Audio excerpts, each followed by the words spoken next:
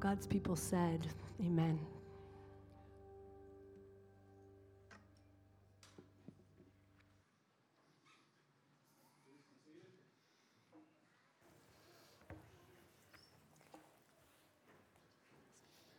You know, our worship, the singing and all aspects of worship, is our expression of what we think of God. And this morning you said you think He's great and He's good. Thank you for your worship. I want to thank you for our worship team. Time to release the kids. First of all, kids, thank you for your voices in our worship and for singing and praising Jesus along with your moms and your dads. We'll let the littlest ones go first, the preschools, nursery, preschool. Let the littlest ones go so they can get out safely. And in a moment, we'll let the rest go as well. My name is John Fairchild. I'm interim pastor here at Grace these days, and I welcome you. Thank you for coming out on a crisp Canadian January morning. We'll be turning to the book of Acts, chapter 16. So you can turn there now, and we'll let the rest of the kids go. Elementary, junior youth, away you go. Have a good time. Acts chapter 16 for the rest of us.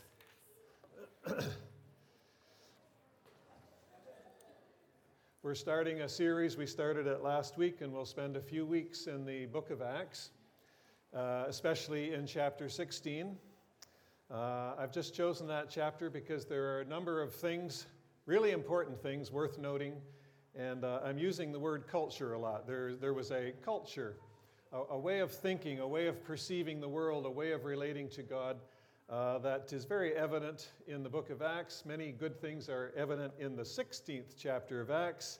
And so we're just going to study our way through it with the hope that the culture that was there could be weaved into and adapted and embraced in our own church, in our own culture, because the church in the book of Acts in the early years grew so quickly and so strongly, and I think that these items of culture that were in their thinking are part of the key of the church's growth in those days.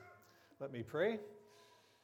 Living God, we just pause the echo of our songs and worship in our hearts and in our ears, and we declare you are God, you are great, loving, good, wise, all-powerful, everywhere present,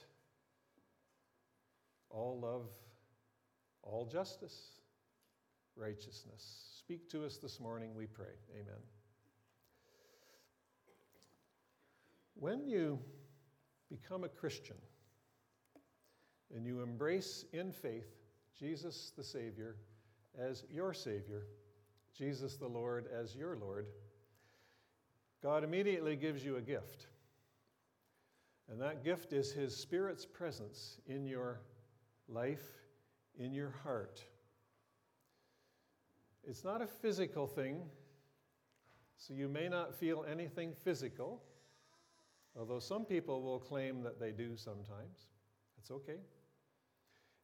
The Spirit is spiritual, moves into your life, and you immediately become aware of His presence in you forever in your Christian life.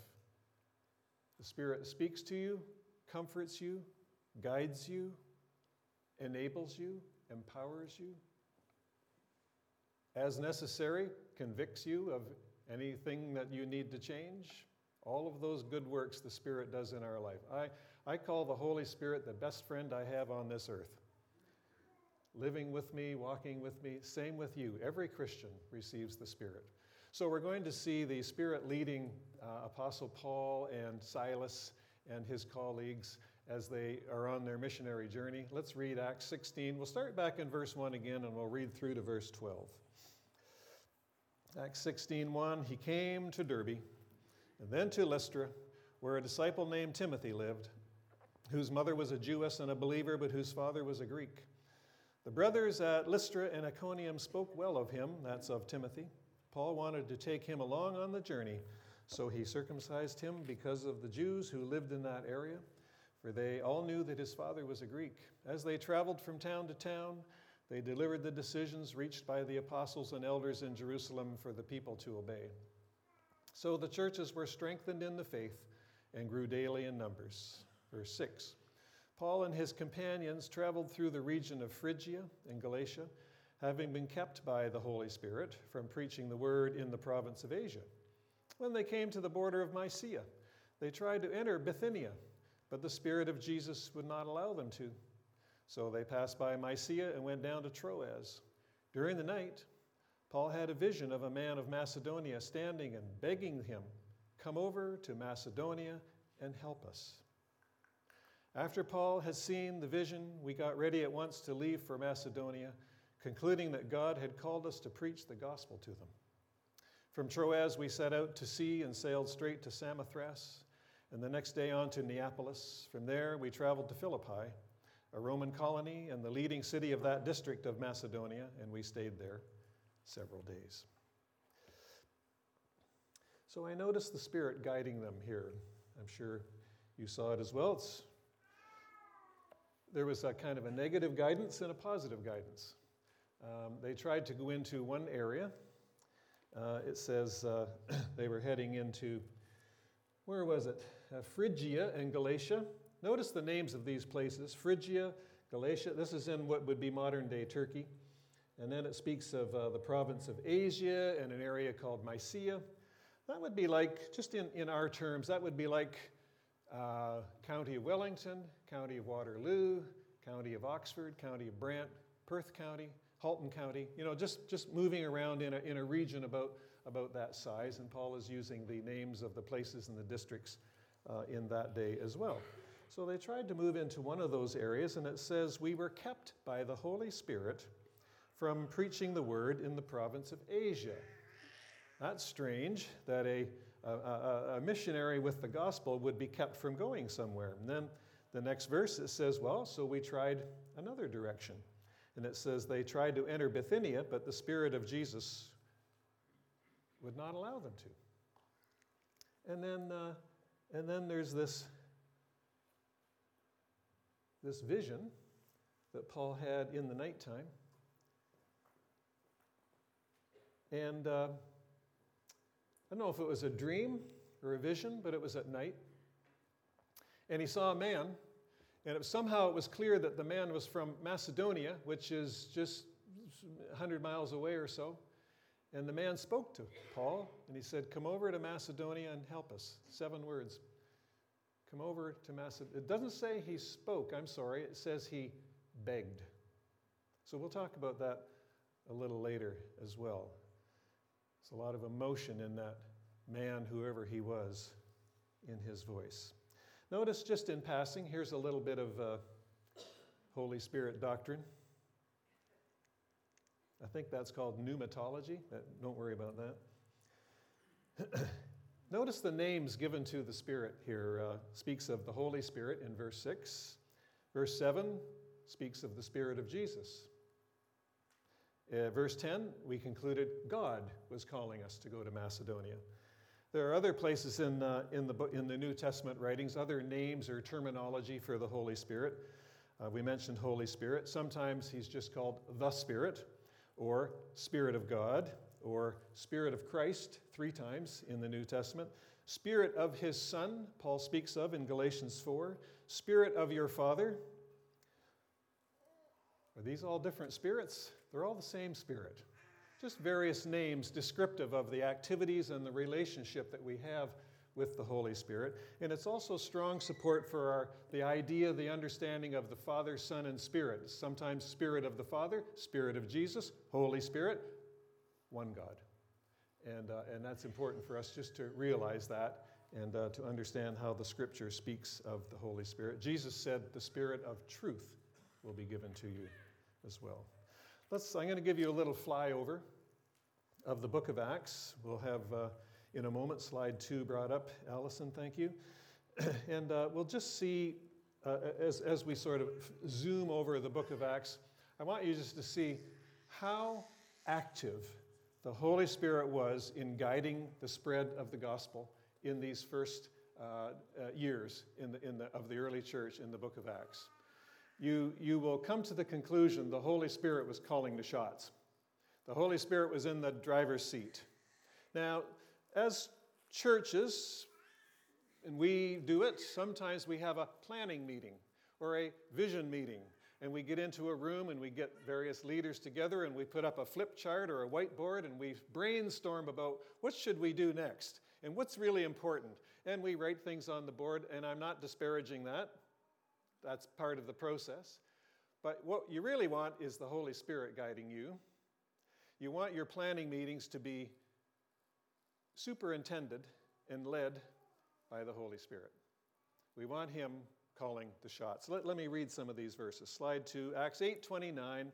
The Spirit said to Philip, "Go to that chariot and stay near it." It was just the next step. Philip did so. The Ethiopian eunuch became a Christian, and he took the gospel with him on the rest of his journey into Ethiopia. But the Spirit triggered that moment. Slide 3, Acts 10:19. The Spirit said to Peter. And this is where the big sheet came down out of heaven in a vision to Peter, and it was full of animals. And if you're new to the Christian faith, you're going to say, that's weird. Well, it was weird. But it was full of animals, and some of them were unclean to Jewish people. And the Spirit said, "Eat, Peter." And Peter said, "No, I can't eat those things." And anyhow, chapter 10, verse 19, the Spirit said to Peter, "Simon, these men are looking for you." There were 3 men at the front door. "So get up and go downstairs, and do not hesitate to go with them, for I have sent them." Spirit guiding the church. Peter went. Amazing things happened. Acts 11:12, the Spirit told me to have no hesitation about going with them, said Peter. How did you know that, Peter? Spirit told me. I know you're wondering, how does that happen? Well, we'll explore that a little bit. Acts 13:2, various church leaders were together while they were worshiping the Lord and fasting. The Holy Spirit said, "Set apart for me Barnabas and Saul for the work to which I have called them." There's the Holy Spirit guiding the church again. Acts 13, verse 4, just a couple verses later, the two of them, Saul and Barnabas, sent on their way by the Holy Spirit, went down to Seleucia and sailed from there to Cyprus, sent on their way by the Holy Spirit. Acts 16:6, this is our passage this morning. Having been kept by the Holy Spirit from preaching the word in the province of Asia. And the next verse, verse 7, they tried to enter Bithynia, but the Spirit of Jesus would not allow them to. In these passages, it says the Holy Spirit spoke to them and directed them. But it doesn't say how. I often wonder, how did he do that? You know, it says the Spirit said do this. How did that work? That's my curiosity. Let me show you from the book of Acts just a few ways that the Spirit of God guided the church in the book of Acts, and I think perfectly relevant for today as well. Slide 9, various means of guidance in Acts. The Spirit guides through Scripture. This is foundational. In Acts chapter 1, the early Christians were wondering what to do next, and someone in the room thought of some verses came to mind from the book of Psalms, and they said, let's take a look at these, and those verses gave them the next step. It was to remember Judas was lost to their group, but they needed a 12th apostle to fill the gap, and those verses guided them in that process. In fact, it stimulated them to take that step of leadership. So God guides through Scripture. It's foundational. And if any guidance that you are feeling does not align with Scripture, it's probably not from God. Hear this. Every Christian should work at developing a rich working knowledge of Scripture, from both the Old and the New Testament, and let those Scriptures shape your character, your faith, your values, and your relationship with God. Scripture must shape us and form us. There's a term commonly used nowadays called spiritual formation. Scripture is essential in the shaping of my new life in Christ. Have you just moved to a new city? Scripture will not tell you which church you should join, but it will tell you you should join a church that preaches the gospel. Second way the Spirit leads us is through visions and prophecies. We've just seen this in the passage that we've been looking at right here in chapter 16. There was the Peter and the vision of the sheet. There was other things where these are quite, what's the word? Spectacular, these visions or these dreams. I'll have another word to say on those in a few moments. But the Spirit used those means. Some Christians would say, oh, he doesn't do that anymore. I don't agree, but I want to take a closer look and make sure we don't misuse or misemphasize those things as well. Number 3 way the Spirit leads, as we see in the book of Acts, through circumstances. Sometimes just your normal, natural circumstances of life are his means of guiding your next step or showing you where to go next. For example, in Acts chapter 8, severe persecution broke out in Jerusalem, and the Christians were driven out to witness in other surrounding communities around about them. That was the leading or the guiding of the Spirit through the circumstances of persecution in their life. In Acts 16, which we're reading in this morning, it says the Spirit didn't permit them. The Spirit said no. I assume there was some kind of crystal clear circumstance through which the Spirit guided them. We're not exactly told, but I'm assuming some kind of circumstance. In Acts 23, Paul moves from Jerusalem to Caesarea, and at the hand of the governing authorities. They just grabbed him and moved him there, and those were circumstances beyond Paul's control. He hadn't planned to go to Caesarea, but they were not circumstances beyond God's control. He works through means many times, maybe most of the time in our lives. The number 4 way God guides us these days is through the advice and words of fellow Christians. Church leaders of the time in Acts were quite directive, sometimes sending people from one city to another to help in churches in particular areas of ministry need. For example, in Acts chapter 11, Barnabas was dispatched from Jerusalem to Antioch to be with a new convert named Saul of Tarsus. And he was there to help Saul of Tarsus in leading that church and helping Saul learn the ways of God. And so Barnabas was dispatched and sent by his fellow leaders. In Acts chapter 9, verse 30, Saul was sent from Jerusalem back to his hometown in Tarsus for his safety and ongoing spiritual development, and it was the church leaders who sent him. So God was leading and directing the church even through the advice and words of fellow Christians. Lastly, through direct communication. It says sometimes the Spirit said, and doesn't say anything else. And I'm thinking, what does that mean? But I think sometimes they literally heard the voice of God.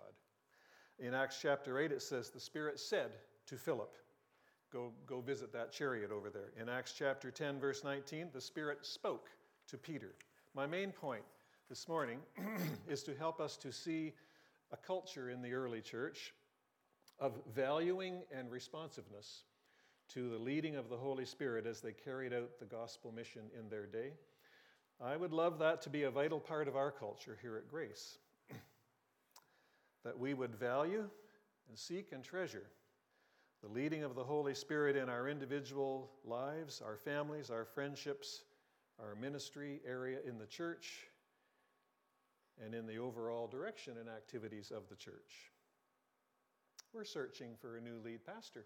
We need the help and the leading of the Holy Spirit. Here's some things I'd like you to keep in mind now as we talk about this subject further on the subject of the Spirit's leading.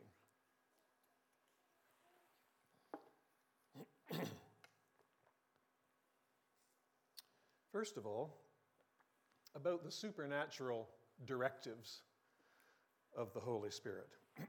Dreams, visions, or a direct word. The first thing to notice is that they were rare.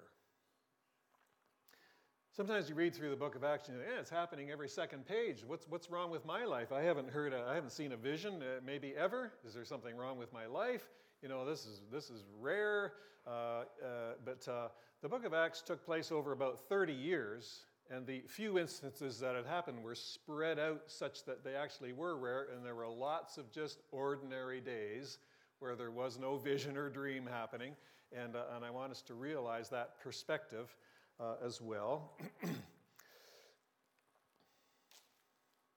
wasn't as though there was a spectacular vision happening to the average Christian every week. So if you haven't had a vision lately or ever, like me, relax, it's normal.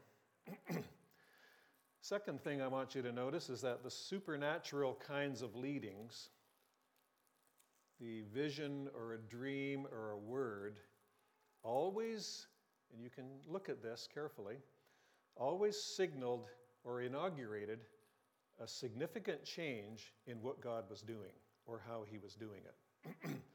If you were looking to buy a new car and you're trying to decide between a Mercedes and an Audi, you're probably not going to have a vision, because that's not a big deal, right? Just read the internet and figure out which one you want to buy. But when God was about to do something really, really different, often he signaled it or led it or precipitated it through a supernatural act of the Spirit. For example, in Acts chapter 2, remember the Spirit fell, sound of the rushing wind, flaming tongues of fire, like, whoa! It was amazing, but God was launching and birthing the church. There had been no church before, this Spirit-indwelt body of people directed to preach the gospel in the world around us. And so there was a spectacular move of the Spirit there that started off the book of Acts. In Acts chapter 9, remember Saul of Tarsus had seen Jesus on the road in a vision, and he was in the city of Damascus. And God spoke to a man named Ananias, who we've never heard of before, never heard of since. But God spoke to Ananias very clearly, supernaturally, and said, go find Saul, lay your hands on him, and launch him into his ministry. Ananias did so. That was a huge moment in the spread of the gospel and the development of the church in these early years. Acts chapter 10. Peter was directed to a Gentile's house to preach the gospel. No, he said. Yes, said God. A huge development as the gospel jumped the barrier between Jew and Gentile, and Peter went and preached to Gentiles, and lo and behold, they were given the Spirit too. That was a major moment, but it was precipitated by an act of the Holy Spirit guiding Peter. In Acts chapter 13, the church leaders were together, praying, worshiping, fasting, and then it says the Spirit said, send out Barnabas and Saul together. And so that moment again was again God signaling the next step, and that was to send Paul and Barnabas out on their first missionary journey. Something that, if you think about it, changed the world. God made it happen. There was no doubt about it, and away they went. Acts 16, where we are this morning. Paul and friends are trying to figure out where to go next, and then they had this vision, and it was clear, go to Macedonia. What was the big change there? It was moving out of Asia into Europe. The gospel was spreading. This was a significant leap forward because Macedonia and the city of Philippi were European, and the gospel was on the march. God had signaled the next step. Another thing for you to notice is that though I said the supernatural leadings of the Spirit are rare, I think the daily, more natural leadings of the Spirit, which are just as important, are more common than we think. that the Spirit has led us. You know what happens here is that sometimes you don't realize it until you look back. In hindsight, right? You've been going along a certain pathway, and life seems pretty normal. And then you pause for a while and you look back and you go, oh my goodness, look at that coincidence. Look at that thing over there. Look at that person who came across my path. Look at how I got sick there, but how it led me to do this, that, and the other thing. And you look back and you see the fingerprints of God all over your life. And it's the more natural leadings of the Holy Spirit, which are very important. And when you do this, and I encourage you to look back reflectively and look for God's working in your life, it's super duper encouraging. Like it strengthens your faith. And it gives you stories to tell to one another about God, to build each other's faith. So be aware of that, please. Oh, for example, you know how this school that we meet in and the 6 acres of our property here, you know how we found it? Somebody, I think it was Andy. I think Andy took a wrong turn one day and drove by here, and I like that, a wrong turn, and discovered it and put us onto it, and one thing led to another. So wives, if your husband refuses to ask for directions and gets lost, it's just the leading of the Spirit. And let not that be the only thing you remember this morning either. Lastly, it almost seemed like God was mixed up or didn't know what he was doing. Like they wanted to go into Bithynia. God said no. They wanted to go and preach the gospel. There was a need. No. Then they wanted to go to Mysia. No. Well, what about those people? If you read the book of 1 Peter, in the very first verse, Peter addresses those people. God sent Peter there later. He's got it all under control. It wasn't Paul's time to go there, but God made sure they heard the gospel as well. So relax. The Lord knows what he's doing as he leads us in the church. Some keys to discerning the voice of the Holy Spirit. What are some essential things to remember in discerning the voice of the Spirit? Number 1, silence, listening, and prayer. If I only had one point to give you this morning on this, in this busy, noisy, chatter-filled, multitasking world, this would be it. Silence, listening, and prayer. Slide 10. Pray for silence, both in mind and spirit, so that you may hear his voice. If he spoke to you in a whisper, would you be quiet enough to hear him? I just think that's really important. It's a real battle that we face nowadays. We've invented all kinds of devices to fill every second of our waking moments with a noise, a voice, a song, a podcast or something. And be careful. Make room for silence and solitude in your life, please. I read a story about a teacher in a Christian school, Christian private school somewhere, and the teacher wanted to teach, I think it was a class of boys. I don't know how long ago it was or anything, but he wanted to teach them the practice of silence. And so at a certain point midway through every school day, he had them just put everything down and away, clear a desktop, and sit in silence. And they started for 1 minute. And he said, just be. Don't think, don't plan, just sit quietly and be. So they did it for a minute, and then the next week he stepped it up to 2 minutes. Pretty soon they got up to 10 minutes, and they were doing this practice every day.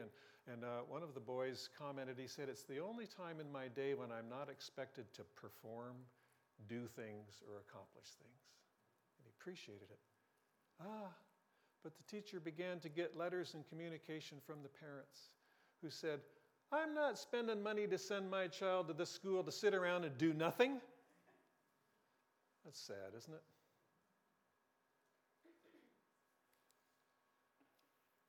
The second key, don't limit the Spirit as to how he can speak to you. We've talked about some of the various ways. Be aware of them and be sensitive and be open to God leading through circumstances, the voice of another person, the Word of God, things like that. Remember, God spoke to Balaam through a donkey, which means he could probably speak to you through me. Or your husband, or your wife, or your teenage son. Thirdly, a rich presence of God's Word in your life, in your mind, and your heart are essential keys to hearing, knowing, and recognizing the Spirit's voice in your life. We've already talked about that a little. Fourthly, this is important. Regarding the voice of the Spirit in your life and his leading in your life, treasure it, seek it, and ask for it. That's a great place to start. Just ask the Lord, please guide me, please speak to me, and then be a listener. I saw a sermon titled this week. I didn't listen to it, but it was God Comes Where He's Wanted. And make sure that He knows He's wanted to speak into your life. Fifthly, keep in close relationship and keep in close contact and fellowship with godly, wise fellow Christians. Do you think you've experienced God's voice or leading in your life? Talk it over with someone who might be able to help you discern what's going on here. They might be able to direct you and say, better be careful here, not sure about that. That'd be good. Or they might say, it's a green light, keep going, man. I remember Eli and Samuel. Remember in 1 Samuel chapter 3, and Samuel was a little boy, maybe 4 or 5 years old, and he was at the synagogue or whatever it was, the tabernacle, and Eli was the prophet of the day, the spiritual master, and Samuel went to bed one night, so did Eli in the other room, and Samuel heard a voice, and it said, Samuel, Samuel, and Samuel popped out of bed, went into Eli's room and said, you called? And Eli said, no, I didn't call, go back to bed. So Eli went back to bed. And Samuel, Samuel, he popped up, went over to Eli's room again. You called, sir? No, I didn't. No, you go back to bed. Third time, same thing. He went over to Eli's room, and Eli said to him, Samuel, I think God's calling you. Go back and lie down, and if you hear your name called again, say these words, Speak, Lord, your servant is listening. We need that type of wise guidance in our lives often if we sense the Spirit leading, but we're a little confused about what this means, or if I should, if I shouldn't sort of thing. So that's why we're in church, right? That's why we have relationships with one another to facilitate that very real need in our lives. Enough for now. Back to Acts 16, verse 8. That man from Macedonia that appeared to Paul, I was wondering, who was that?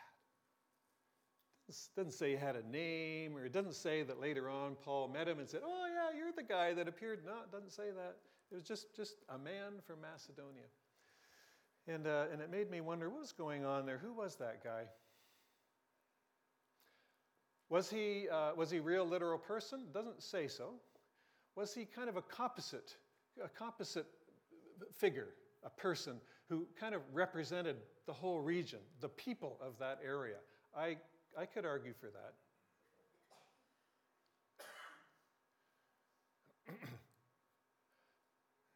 There's a physical, natural realm that we live in, which we relate to all the time, right? That's the world we live in. 5 senses, taste, touch, smell, etc., and vision, and so we're so used to this world, but there is another realm. There is another, even more important realm, and it's the spiritual realm.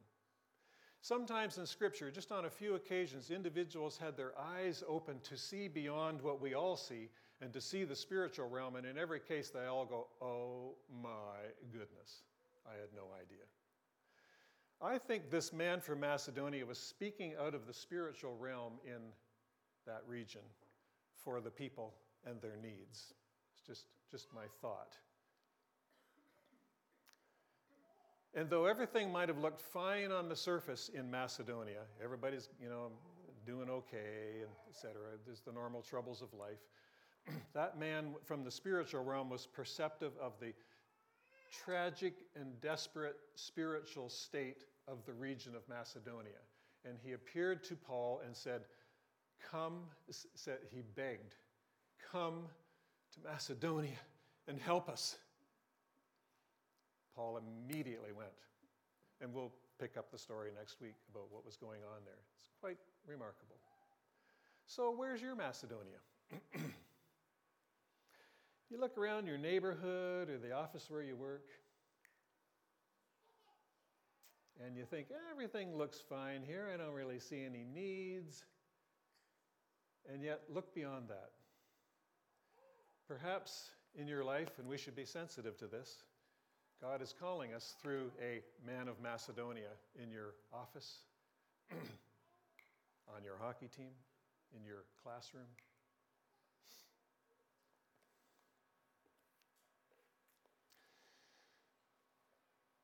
In Guelph, in Canada, Maybe everything looks okay, but there are troubling symptoms all around us, and they seem to be increasing, actually. And are they bubbling up out of the spiritual needs of our world? I think of the homeless crisis. It's called a crisis all the time now. Homelessness, sorry. The opioid epidemic. It's a horrible thing. That's killing way more people than COVID is in our country. It's a terrible slavery problem thing. Sexual assault situations. They're popping up. There's new terrible revealings of those things every day. What's going on in the hearts of our people, of seemingly good people? Mass shootings really trouble me. When someone picks up a gun, we heard of a 6-year-old who shot his teacher this week. I mean, those things, it makes me, I see a symptom and I ask, where's that coming from? What's going on in our society nowadays? Women's crisis shelters are overflowing.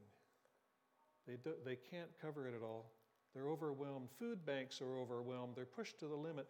There's the threat of new pandemics. There's the threat of climate change bubbling around in our world. And there's the serious and rising threat of a terrible war in Europe that will affect us. Come over to Macedonia and help us. There's just, all I'm saying is there's a need in the world. Let's see it. Let's hear it. Maybe, I'm not saying you got to go to another country. I'm saying maybe God just wants you to cross the street and take some brownies to the neighbor, speak to someone at the office, offer a word of encouragement which may lead to a sharing of the gospel. Let's be active in our world. Let's hear the man from Macedonia. Let's pray. Let's have a moment of quiet. Let's listen just for a moment. Is there anything God has to say to you, to me, to us?